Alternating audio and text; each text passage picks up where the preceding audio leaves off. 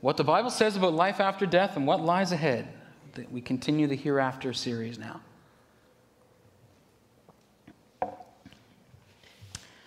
If I was to take, if any of us were to take a time machine back to the 1700s, imagine that you could do that. And we went back in time and we met with these people in old-timey times and their old-timey time outfits and with their carriages and everything, whatever they were doing back then.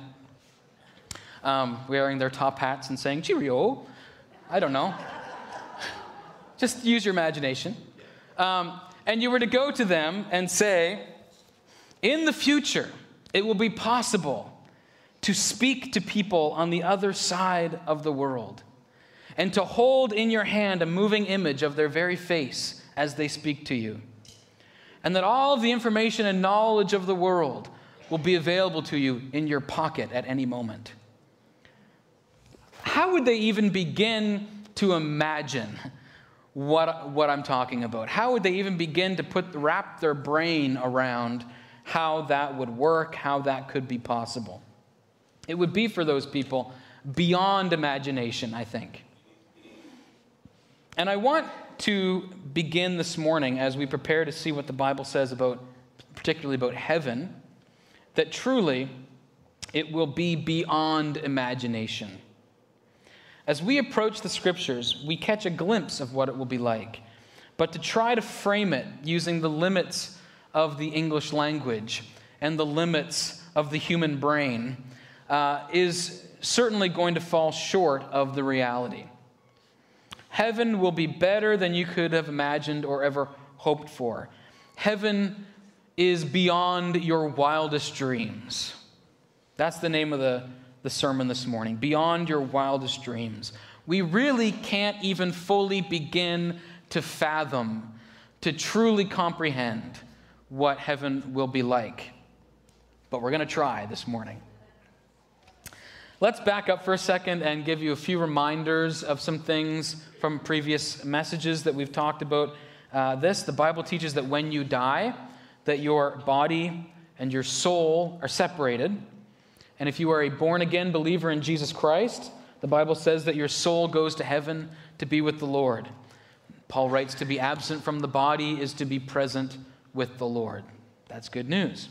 If you're not a believer, your soul goes to a place called Hades. Both the present heaven and Hades are temporary locations where souls await for the resurrection of the dead that will happen when Jesus comes back to the earth someday in the future. When Jesus returns, there will be a resurrection and there will be a judgment. And then we will enter our final states. For those who rejected Jesus, the ones who are currently in Hades, they will enter Gehenna. So that's a little background, remind us where we're getting to now. So today we're going to talk about that final heaven, that new heaven and new earth. And our main text this morning is Revelation chapter 21. So if you have a Bible, you can turn there. It's at the very back. In the Bible reading plan, if you're doing that with the church, we are reading the book of Revelation currently, and we will be finishing the book of Revelation this week. So the timing, which is entirely God's doing, not my own, is lining up so perfectly with what we're reading in the Bible reading plan. If you're reading the book of Revelation, you are probably well aware that it's very weird. And it's very challenging to understand. If you didn't listen to the podcast that I recorded with Danny Zacharias about that, I encourage you to go and give it a listen because it will be very helpful to you, I think, to try to make sense of how to understand the book correctly. A little bit of background. The book of Revelation was written by John the Apostle on the island of Patmos in the Mediterranean Sea. He was in exile. He was exiled by the Romans to Patmos because of his faith in Christ. And so he was basically living there imprisoned. And he receives a vision from the Lord while he's there. And he writes it down in the form of a letter to be distributed to a number of churches in Asia Minor at that time. The book is written as an unveiling of heavenly realities, a sort of lifting of the curtain, which describes through a series of symbols and images what is going on behind the scenes spiritually in the midst of the church's suffering and persecution. It's meant to encourage believers to stay strong in their faith, to stay the course, despite an overwhelming number of pressures. It's meant to encourage the church to hold on to Jesus, because in the end, he wins. And Jesus reigns. At the end of the book, in these last two chapters that we're going to look at this morning, 21 and 22, the focus shifts toward the future. And John describes heaven. And he uses vivid imagery and symbolism to paint for us a picture that gives us a sense, a glimpse of what heaven will be like. So let's start now into Revelation 21, and we're just going to read the first 5 verses. So John writes, "Then I saw a new heaven and a new earth, for the old heaven and the old earth had disappeared, and the sea was also gone. And I saw the holy city, the new Jerusalem, coming down from God out of heaven like a bride beautifully dressed for her husband. I heard a loud shout from the throne saying, 'Look, God's home is now among his people. He will live with them, and they will be his people. God himself will be with them. He will wipe every tear from their eyes, and there will be no more death or sorrow or crying or pain. All these things are gone forever.'" I shouted it because it says it was a loud shout. You can't read it like, "There will be no more crying or pain." No, it says it's a loud shout. And the one sitting on the throne said, "Look," this is Jesus, "I am making everything new." We'll stop there. So the old heaven and the old earth had disappeared, or some translations say had passed away. And Jesus says, "I am making everything new." We should be thinking about this new heaven and new earth as new in the sense of renewed or resurrected. In a previous message, when we talked about our bodily resurrection that will happen at the end when Christ returns, we talked about how our physical bodies in this age pass away, go to the grave, but then will be raised again and transformed. The same body, right? We will not be recreated, we will be resurrected. And this is the idea with the new earth as well. It's a restoration of the existing broken creation. So when John says the old earth had passed away, he means that the old earth as I knew it had passed away. God's not going to recreate the earth. He's going to resurrect the planet in the same way that he resurrects our bodies. It will literally be heaven on earth.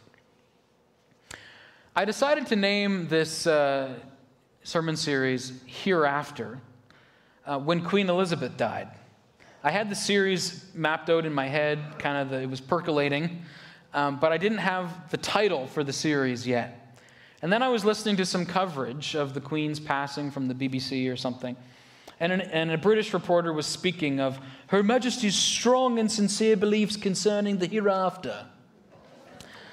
And I thought, oh, I love that word. That's the word. Hereafter. It's so good. And the reason I liked it, the hereafter. Jenny, you should say it for us. Hereafter. Hereafter. Thank you. We should have Derek and Jenny have a British speak off and see who can say it better. Anyway, I thought that's the perfect word because it kind of has a double meaning, right? Not only does it mean the afterlife, like that's what it typically means, or the great hereafter, the sweet hereafter, what the life to come after death, but it's also a compound word, hereafter. And for me, I thought, oh, that's good because it emphasizes that after all that has been said and done, after Jesus comes back, we will be where? Here. We will be hereafter. And so that's why I named the series Hereafter.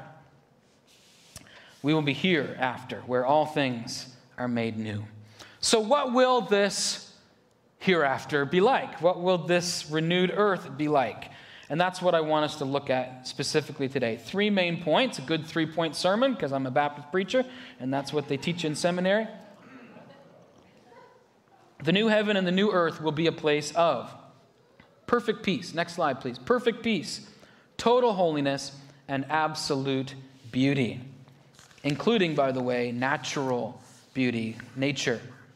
Let's look at the first one, that the new earth will be a place of perfect peace. If you notice in verse 1 that we just read, not only did he say that the old earth and the old heaven had passed away, but he said the sea was also gone. Did you notice that?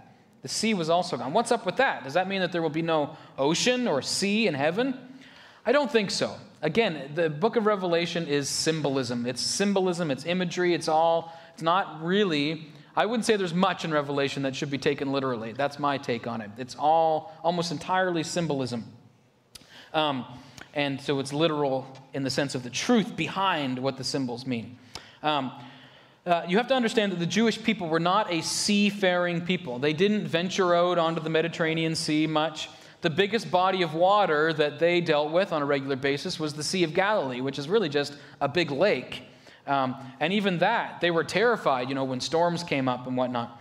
The sea for the Jewish people was a sign of chaos and terror. In fact, earlier in Revelation, John symbolically writes about the beast, the satanic enemy, emerging from the sea. Because, of course, that's where evil things come from, the sea. In John's vision, now in Revelation at the end, the sea is removed from the new earth. And what he's getting at there is that heaven will be free from anything perilous, unpredictable, or tumultuous. There is nothing left to fear. The new heaven on earth will be characterized by peace, perfect peace, shalom. Let me read verse 4 again, where he says, "He will wipe away every tear from their eyes, and there will be no more death or sorrow or crying or pain. All these things are gone forever." All the bad stuff we experience in this life, death and loss and pain and suffering, violence, it will all be gone forever. Jesus is called the Prince of Peace in the Old Testament, in Isaiah. And Isaiah also describes a future heavenly reality where war and conflict and violence will all be a thing of the past. He says in Isaiah 2, verse 4, "The Lord will mediate between nations and will settle international disputes. They will hammer their swords into plowshares." I love that verse so much.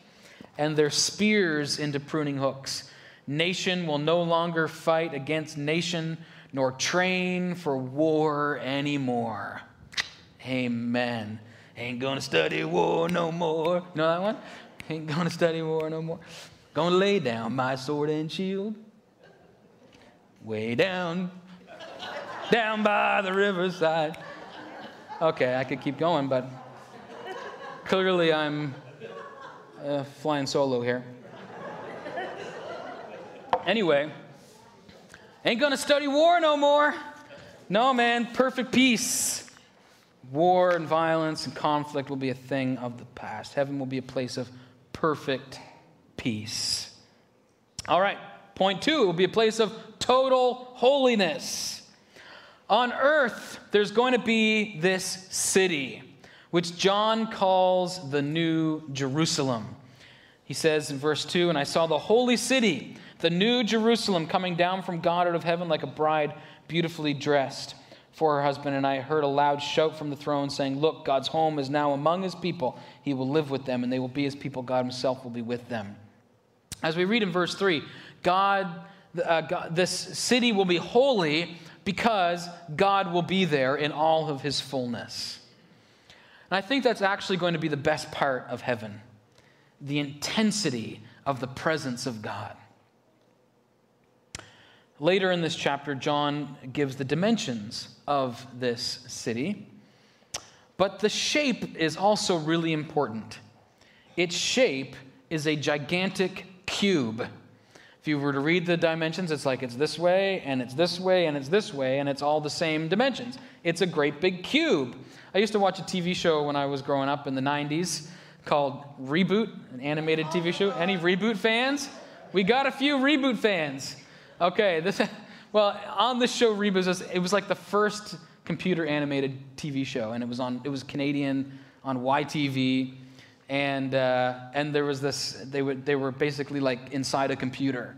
They were like bits and pieces of computer, and a game would come in. Oh, there's a user that's going to play a game, and it was this giant cube that would come into mainframe, and then they would go into the game and play. Anyway, I'm really nerding out here at this point. But anyway, that's kind of how I picture it in my head. There's this giant cube that comes down onto the earth. Anyway, the fact that it's a cube is really important. There was another famous building in Judaism that has a cube inside of it. You know what building I'm talking about? The temple. Yes, I knew Norm would know. Here's a diagram of Solomon's temple. This was the last temple that before it was destroyed in 70 AD, and there hasn't been a temple built there since. But this was the temple that was there in Jesus' time, Solomon's temple. Or actually, no, Herod's temple was in Jesus' time. I'm getting confused. Solomon's temple was the first one. This is one of them. I can't remember. I think this is Solomon's.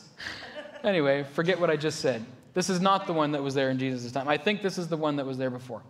Doesn't matter. The point is, on the inside of the temple, in the innermost part, is what was called the most holy place, or the Holy of Holies. That's where the Ark of the Covenant was kept, with these golden statue cherubim on the top. And that's where the Ten Commandments were, and inside this box. And above the Ark of the Covenant is where the Shekinah glory of God was. This was the place where the Spirit of God was most concentrated on the earth. This is where God's holiness was in all of its fullness. This is the closest you could get on this planet to being in the presence of God. And this room, this most holy place, was shaped as a cube, a perfect cube. So when John sees in his vision the New Jerusalem, and it's this massive city that's shaped as a cube, that is clearly a symbol that is pointing to the Holy of Holies, to the most holy place, and telling us that this entire city, where God's presence will be completely filling every inch and every corner, this whole city is the new most holy place. Isn't that cool? Let's keep going now. Verse 22 of chapter 21. I saw no temple in the city, for the Lord God Almighty and the Lamb are its temple. And the city has no need of sun or moon, for the glory of God illuminates the city, and the Lamb is its light. The nations will walk in its light, and the kings of the world will enter the city in all their glory. Its gates will never be closed at the end of the day, because there is no night there. And all the nations will bring their glory and honor into the city. What's this about the city gates never shutting and there being no night? Well, again, think about what city gates were for in the ancient world. During the daytime, city gates were open so people could come and go and trade and do business. But at nighttime, the gates would be closed and guarded, because at nighttime was when enemy intruders would come. So cities were sealed up at night to disallow the entrance of unwanted people. But in the new city, there's no need to close the city gates. People are coming and going as they please endlessly, with no interruption. Just like there's no sea, meaning there's no more chaos and conflict, no more turmoil. There's no night, meaning there's no more enemies, there's no more fear, there's nothing to worry about. There will never be any more threat of enemies on this new earth. Only followers of Christ will live on the new earth, those who've been redeemed, resurrected, and perfected by Jesus. So there's no need to close the city gates. It's as if there's no nighttime at all. No threat, no danger. People can come and go as they please with no worry of anything evil or unclean entering the city. Verse 27, nothing evil will be allowed to enter, nor anyone who practices shameful idolatry and dishonesty, but only those whose names are written in the Lamb's book of life. And that's because, of course, everyone else is gone. Verse 8, if we go backwards, cowards, unbelievers, the corrupt, murderers, the immoral, those who practice witchcraft, idol worshippers, and all liars. Their fate is in the fiery lake of burning sulfur. This is the second death. This is what we talked about last week. So the curse of sin has been lifted. The presence of sin completely removed. This incredible city and all the earth then filled with the glory of God will be utterly holy. So heaven will be characterized by perfect peace and by total holiness, and finally by absolute beauty. In verse 2 it says, I saw the holy city, the New Jerusalem, coming down from God out of heaven like a bride beautifully dressed for her husband. A bride adorned for her husband. I'll never forget the moment on my wedding day when I saw Julia round the bend of the church with her father. Here's some pictures of it. There we are. I didn't tell Julia I was going to show that. This is the exact moment when my eyes caught her for the first time. Whoo, baby, look at my hair. Oh, sorry. That's right. It's about the bride, beautifully dressed, adorned for her husband.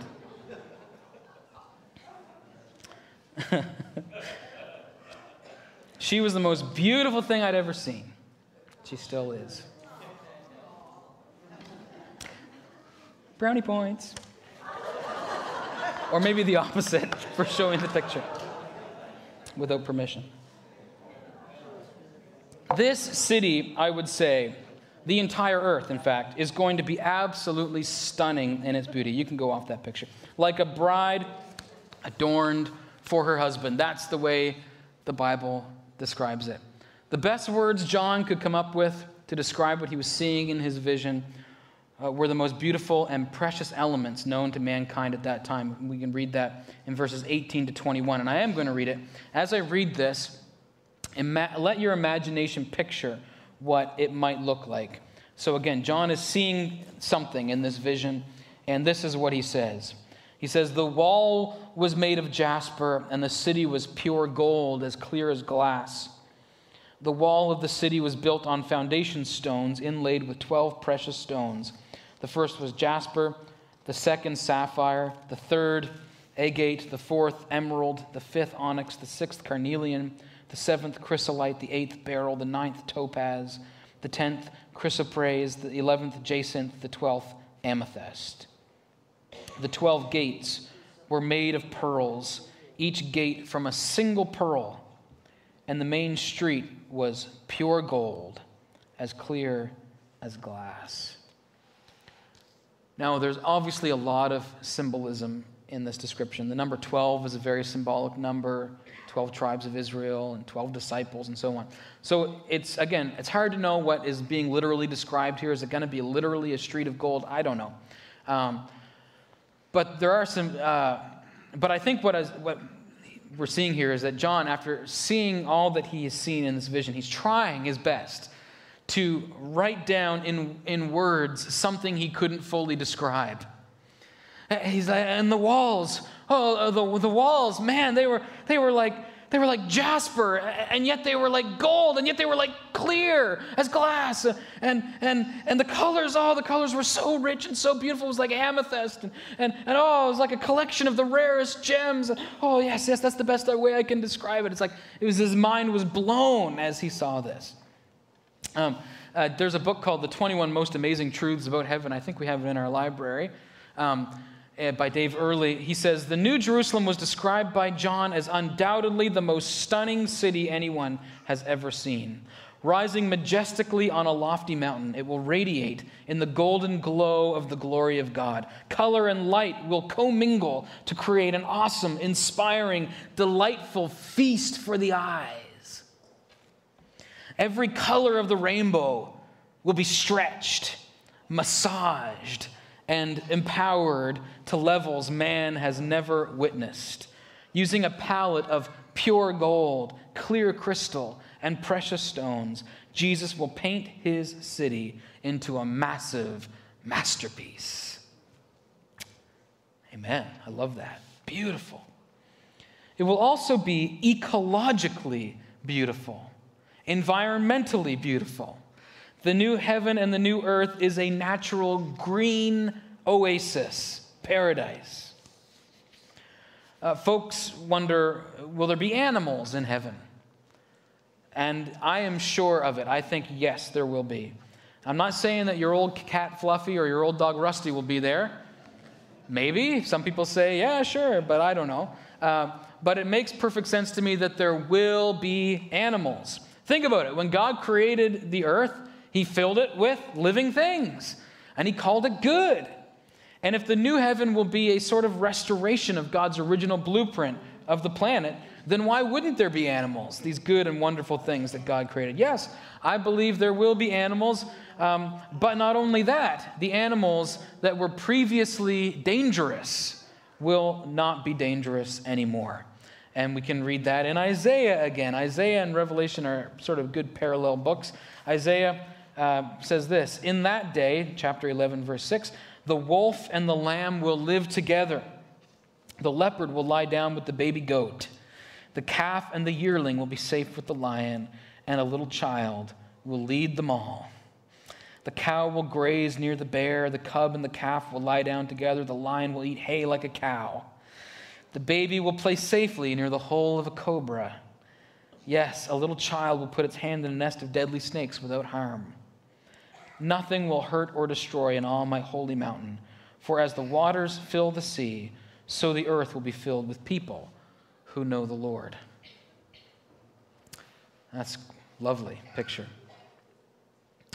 So if you're an animal lover, good news for you. Animals in heaven. There are other natural elements that we will be able to enjoy in the final heaven as well. You can read about that in Revelation 22, verses 1 and 2. We read about these rivers. You can go to that slide, Janessa, the river of life flowing from the throne of God. We read about the tree of life. We've talked about that in a previous message, this absolutely incredible tree. I love that God's design for heaven has a great big tree in the middle. So we have in these images a city constructed of materials more beautiful than all of the most precious stones of the earth. A world filled with animals, rivers, trees, and I'm sure even more natural wonders than what has been described. There's no question, heaven will be absolutely beautiful. A place of perfect peace, total holiness, and absolute beauty. These are just some of the words that we can use to describe heaven based on the teachings of Scripture. Truthfully, we can't begin to describe it with words. It's mind-blowing. And the Apostle Paul even reflects this when he wrote in 1 Corinthians 2:9. He says, no eye has seen, nor ear has heard, nor the heart of man even imagined what God has prepared for those who love him. Heaven is beyond your wildest dreams. And for those who love him, who love Jesus, it's prepared for you. If you've been born again to a living hope through faith in Jesus Christ, heaven is your inheritance. It is guaranteed for you. Listen to how Peter puts it, 1 Peter 1, verses 3-5. Blessed be the God and Father of our Lord Jesus Christ. According to his great mercy, he has caused us to be born again to a living hope through the resurrection of Jesus Christ from the dead, to an inheritance that is imperishable, undefiled, and unfading, kept in heaven for you, who by God's power are being guarded through faith for a salvation ready to be revealed in the last time. All right, wonderful. So what? I always like to ask that at the end of every sermon. That's nice. That's a nice prize at the bottom of the cereal box, right? So what? Big deal. What does that mean for my life today? Well, here's a couple of thoughts. First of all, obviously, heaven is going to be right good. Right some good. Don't miss it. Don't miss it. Come to Jesus today if you haven't yet. Confess your sin to him. Be saved. Be forgiven. Be set free. And receive eternal life. It's a free gift that he's offering to you, and it can be yours for the low, low price of nothing. Just accept Jesus. Turn your heart to him, and you will be saved. I love that. And it will be yours. If you already are a believer, pray hard and love deeply and share your faith courageously so that you may help others come to know Christ, believe the gospel, and share in this inheritance. And of course, we're always reminded as we think about these things of the hope that we have in Jesus Christ. In the midst of life struggles, the pain and suffering that we experience, health problems, anxiety, struggles with sin, concerns about the world in which we live, be assured of the hope that lies ahead. It's an old gospel song that says, I've read the back of the book and we win. And it gives us hope, doesn't it, in the midst of the struggles of this life, that in the end, Christ reigns and the world is repaired and all is well. Okay, next week, what will we do in heaven? What will we do in heaven? Well, it's going to be awesome. It won't be boring, I can tell you that.